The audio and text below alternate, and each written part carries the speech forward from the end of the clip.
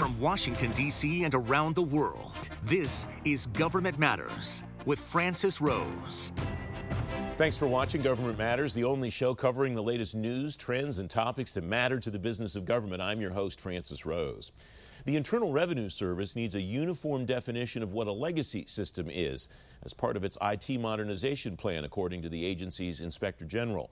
The Office of the Treasury Inspector General for Tax Administration says the IRS doesn't collect enough data about some systems. NextGov reports the agency's planning on 6 years and $2.5 billion for just one piece of the modernization plan.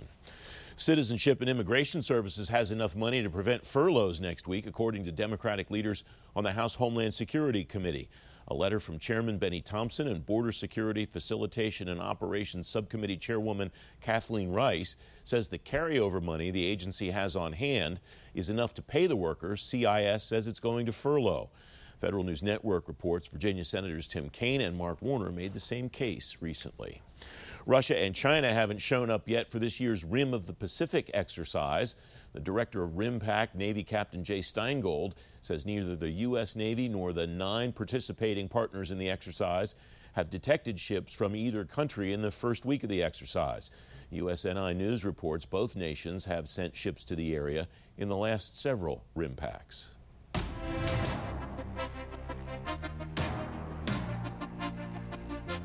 About 87% of participants in the Thrift Savings Plan are satisfied with the plan. Participants say better instructions and tutorials would be helpful for planning retirement strategies. Kim Weaver is Director of External Affairs, the Federal Retirement Thrift Investment Board. Kim, I teased you before we went on the air that I'm happy that the headline to this is not satisfaction down 2% because you had 89% last year and 87% this year. What does the board do with these numbers and with the sub-numbers that you see when you drill down further when you go through this satisfaction survey every year?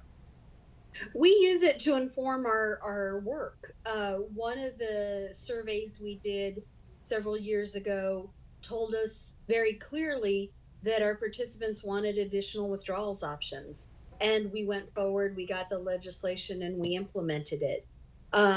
One of the big takeaways from this survey is that the younger members, particularly in BRS, the uniform service members, want a mobile app. That's not something that we're going to be able to provide instantly, but it is something that we're going to be able to provide. So we take the information here and we translate it into what can we do to do things better for the TSP participants. And I guess the benefit that you have with the structure and kind of the mission of the TSP in the first place is that you have private sector options, apps that other investment organizations provide to be able to use at least as a model to help you narrow that curve. Is that a fair observation, Kim? Yes, it is. And in fact, I think we've talked before, we're in the midst of a record-keeping procurement, and currently the board is sort of the integrator of the record keeper, our call centers, our service bureau, and we put out a procurement that the contractor would integrate all that. We would sort of step back and manage the contractor. And in that, as a result of that procurement, we will get an app that is very similar to the private sector apps that you're referring to. Is there any significance that you read into an 89 to 87% number? I think just about every organization in the world would be very happy with an 87% approval rate, no matter what the trend is. But is there anything that you look at as a result of that? Not particularly. One of the things that you may have noticed is that we started the survey in mid-March. Mid-March coincided with shutdown, the market tanking, and we have found over the years that there's a real strong correlation between our participant satisfaction and the state of the market, which is completely understandable. And so the fact that it only dropped 2%, quite frankly, from my perspective, is great. One of the other things that we do look at is there's a score called the Net Promoter Score. And what it measures is are participants willing to recommend the TSP to others? And the fact any number that's positive is good. Any number that's over 30 is very good. And we're at 38. Stellar, to be absolutely really, really awesome, you're over 50. So we want to be at 50. We want to be above 50.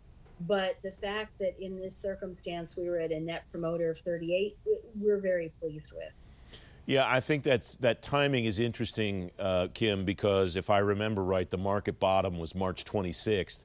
And so if you're asking people as the market's headed south, are you happy with your TSP plan? That dissatisfaction doesn't necessarily reflect on you if that question is worded that broadly. One of the things that people did say is they would like more resources to understand options and all of that.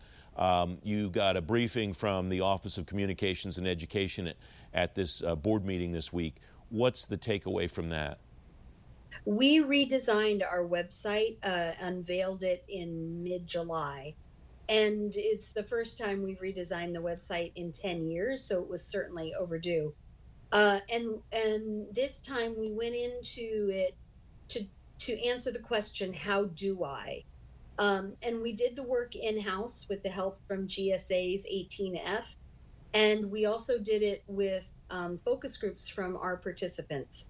So we would design a page, we would have them look at it, see if it answers their questions, if it was worded in a way they could understand.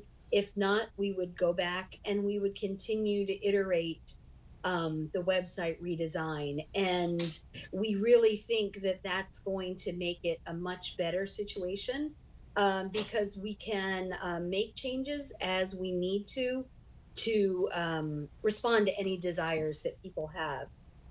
One of the things that we're very proud of is on every page of that website, there's a feedback tab. So if you're on that page and you have a problem on that page, you can comment, and it helps us because we know exactly where you were when you made that comment. I'm looking at the slides that were presented. I was not able to be on the meeting as a press participant, but my favorite slide in the whole presentation from OCE was the one from the back of the van. I guess the implication there is that you can get information about your TSP literally anywhere that you are, right?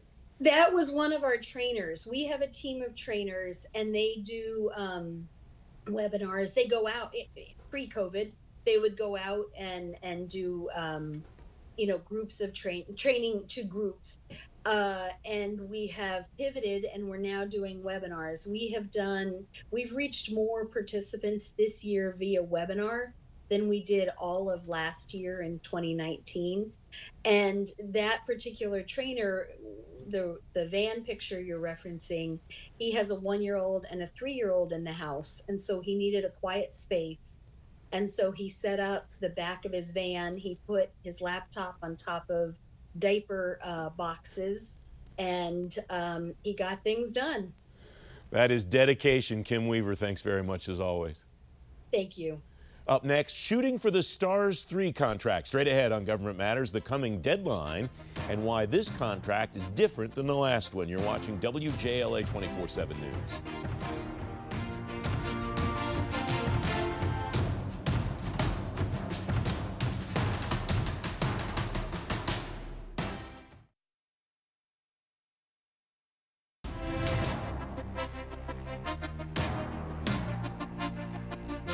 Welcome back. Contractors have until tomorrow to bid on the next round of the Streamlined Technology Acquisition Resource for Services Multiple Awards contract. The STARS 3 deal will have a $50 billion ceiling. That's twice as high as the last iteration of the contract. Joe Jordan is CEO at Octaparo, former administrator of federal procurement policy.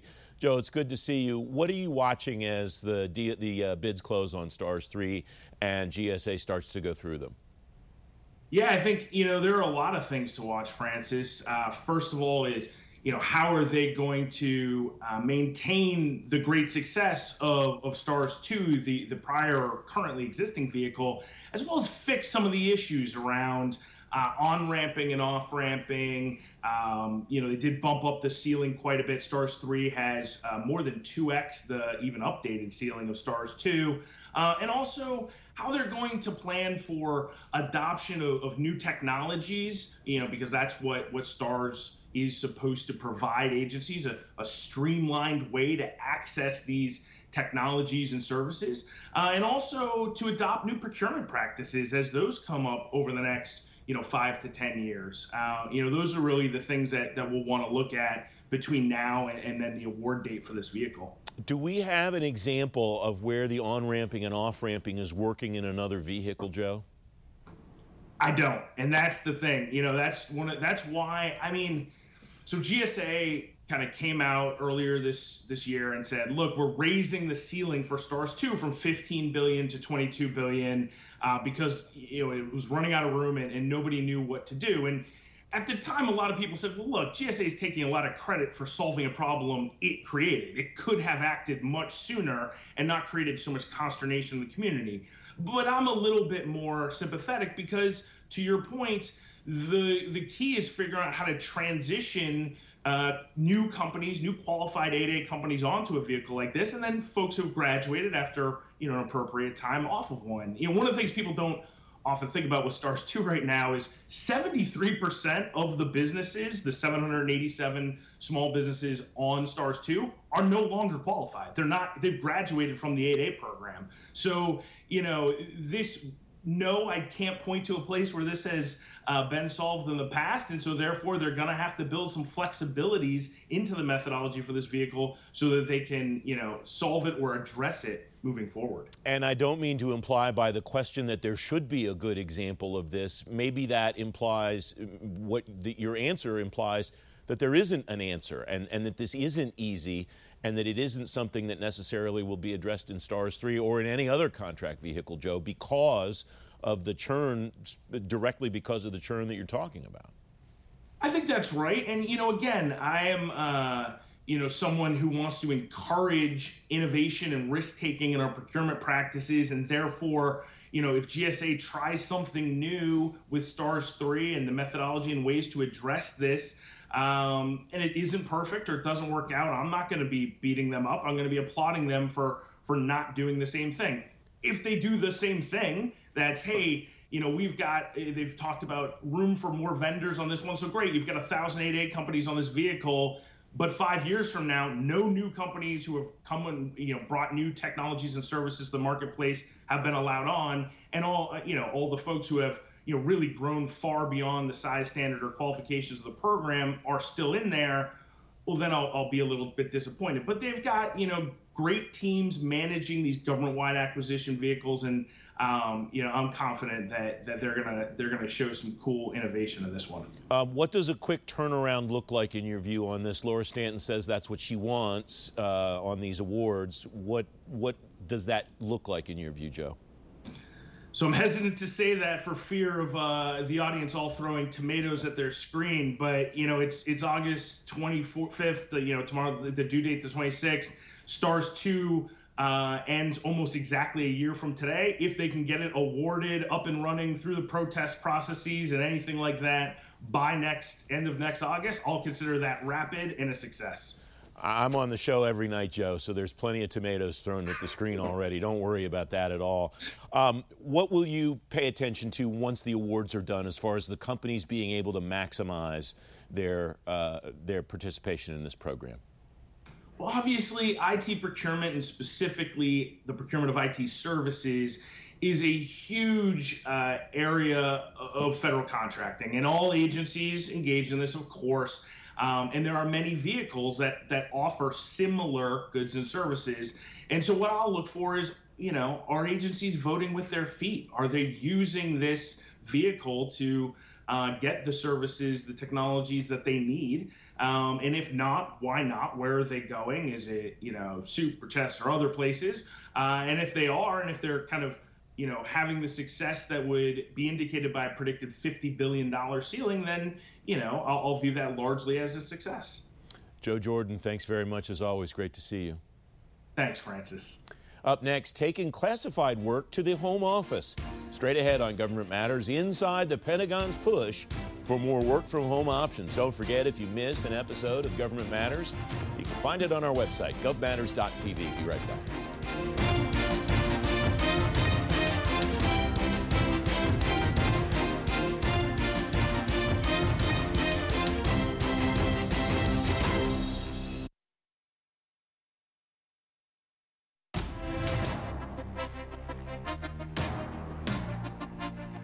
About 1 million employees at the Pentagon have remote work capabilities, but the Defense Department will open up virtual options for employees working on classified projects, too. Chief Information Officer Dana Deasy says the virtual remote environment should be able to host the most sensitive, unclassified data by the end of the year. Larry Allen is president of Allen Federal Business Partners. Larry, welcome. It's good to see you again. What's this look like? Who's doing what to get the military up to speed? Francis, the military has many different projects in place right now for both unclassified workers and classified workers increasingly. In your intro, you referred to plans that Dana Deasy, the CIO, has. DoD already has about 1 million non-classified telework people doing their job remotely, which is really amazing. And they're hoping to add significantly to the classified workforce as well, which kind of caught me as something that was interesting. Traditionally, as you may know, classified work is something that's been done in a specially created, physically separated environment. And now the Department of Defense, Air Force, and DISA in particular are looking at pilots that would allow even classified workers to work remotely, setting up those physical barriers, not virtually, but using software.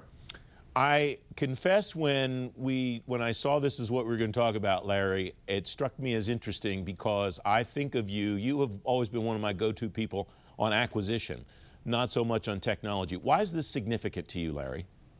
Francis, this is significant because it really talks about two things. One is it talks about the workforce. And anytime you're talking about the workforce, that affects how acquisition people do their position.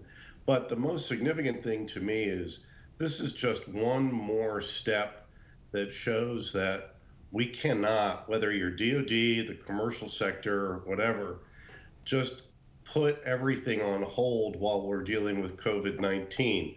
There's been so much of a predisposition for people to try to outlast the pandemic. And we can't outlast the pandemic. We need to find new ways to get work done. We just can't say, oh, this classified work can wait, or even we can do that classified work at 50% of what our usual capacity is. You can't do that and still maintain national security. So in this specific case, we're talking about people who have come to the realization that you can't outlast the pandemic, that you have to find new ways to address, in this case, your workflow. I think this is going to be something that we see in every segment moving forward, particularly in government. It's something that people are going to have to be creative, work around, develop new paths to get their missions accomplished. This is going to result, isn't it, Larry, in completely different ways of doing business with the government. It's not going to ever look the same way that it looked in February again, is it? It's not. We're going to be many months still, Francis, before we have face-to-face industry government meetings. We're just talking right now about whether we can get or need to have federal employees back in their physical locations. If so, how many? If so, how many days per week? But we aren't even talking about opening up federal facilities to having in-person meetings with industry. So this is really going to change how things get done. It's going to change how work happens, not just at the end of our current fiscal year, where a lot of things will happen because there's use it or lose it money, but it will impact the business development process for FY21 as well.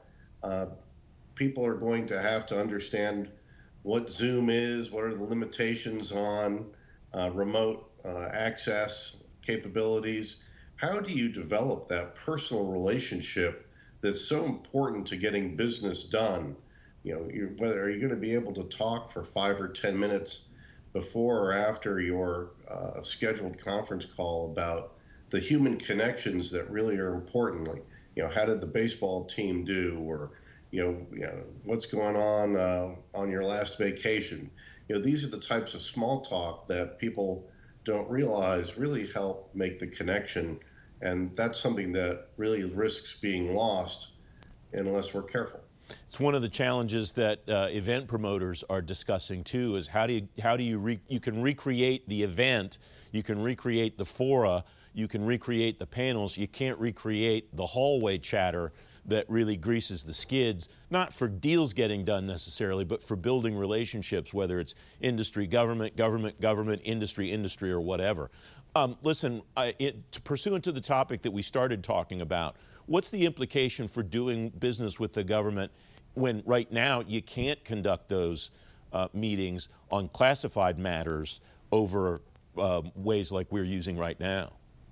Well, if you're industry, I think you and work in the intelligence field, the classified field, you want to follow these pilot programs in the Air Force and DISA very carefully. And that's one of the reasons I'm writing about them, because if the military people, the people in government, are going to be able to work in a classified manner remotely, so too may contractors. You're going to have to build in extra secure systems, so-called level 6, in terms of being the highest level of security in order to do that. But if you're a contractor, you want to know that this is something that your customer is doing. You should be able to develop some capabilities to do it too, so that you're able to deliver the mission support, whether it's in person or wherever. Larry Allen, thanks as always. Great to see you. Francis, thank you. If you've missed the show or you're on the go, you can stay plugged in on issues that matter to the business of government. Government Matters is available now as an audio podcast. You get it every day on Apple Podcasts, Google Play, SoundCloud, and TuneIn. Or just ask your digital assistant to play the Government Matters podcast. I'm back in 2 minutes.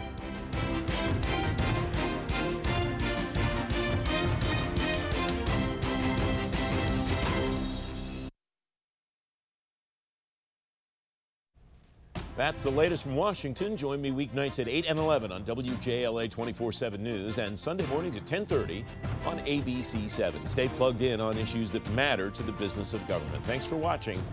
I'm Francis Rose. Thanks for listening. Our daily program is produced by Sharice Hanner and Ashley Gallagher. Christy Marriott leads our technical crew. Our web editor is Beatrix Haddon. Government Matters was created by George Jackson. Visit govmatters.tv for articles, videos, and more, including our first feature-length documentary, The Dawn of Generation AI. Government Matters is recorded at WJLA-TV in Washington, D.C. Copyright Sinclair Broadcast Group.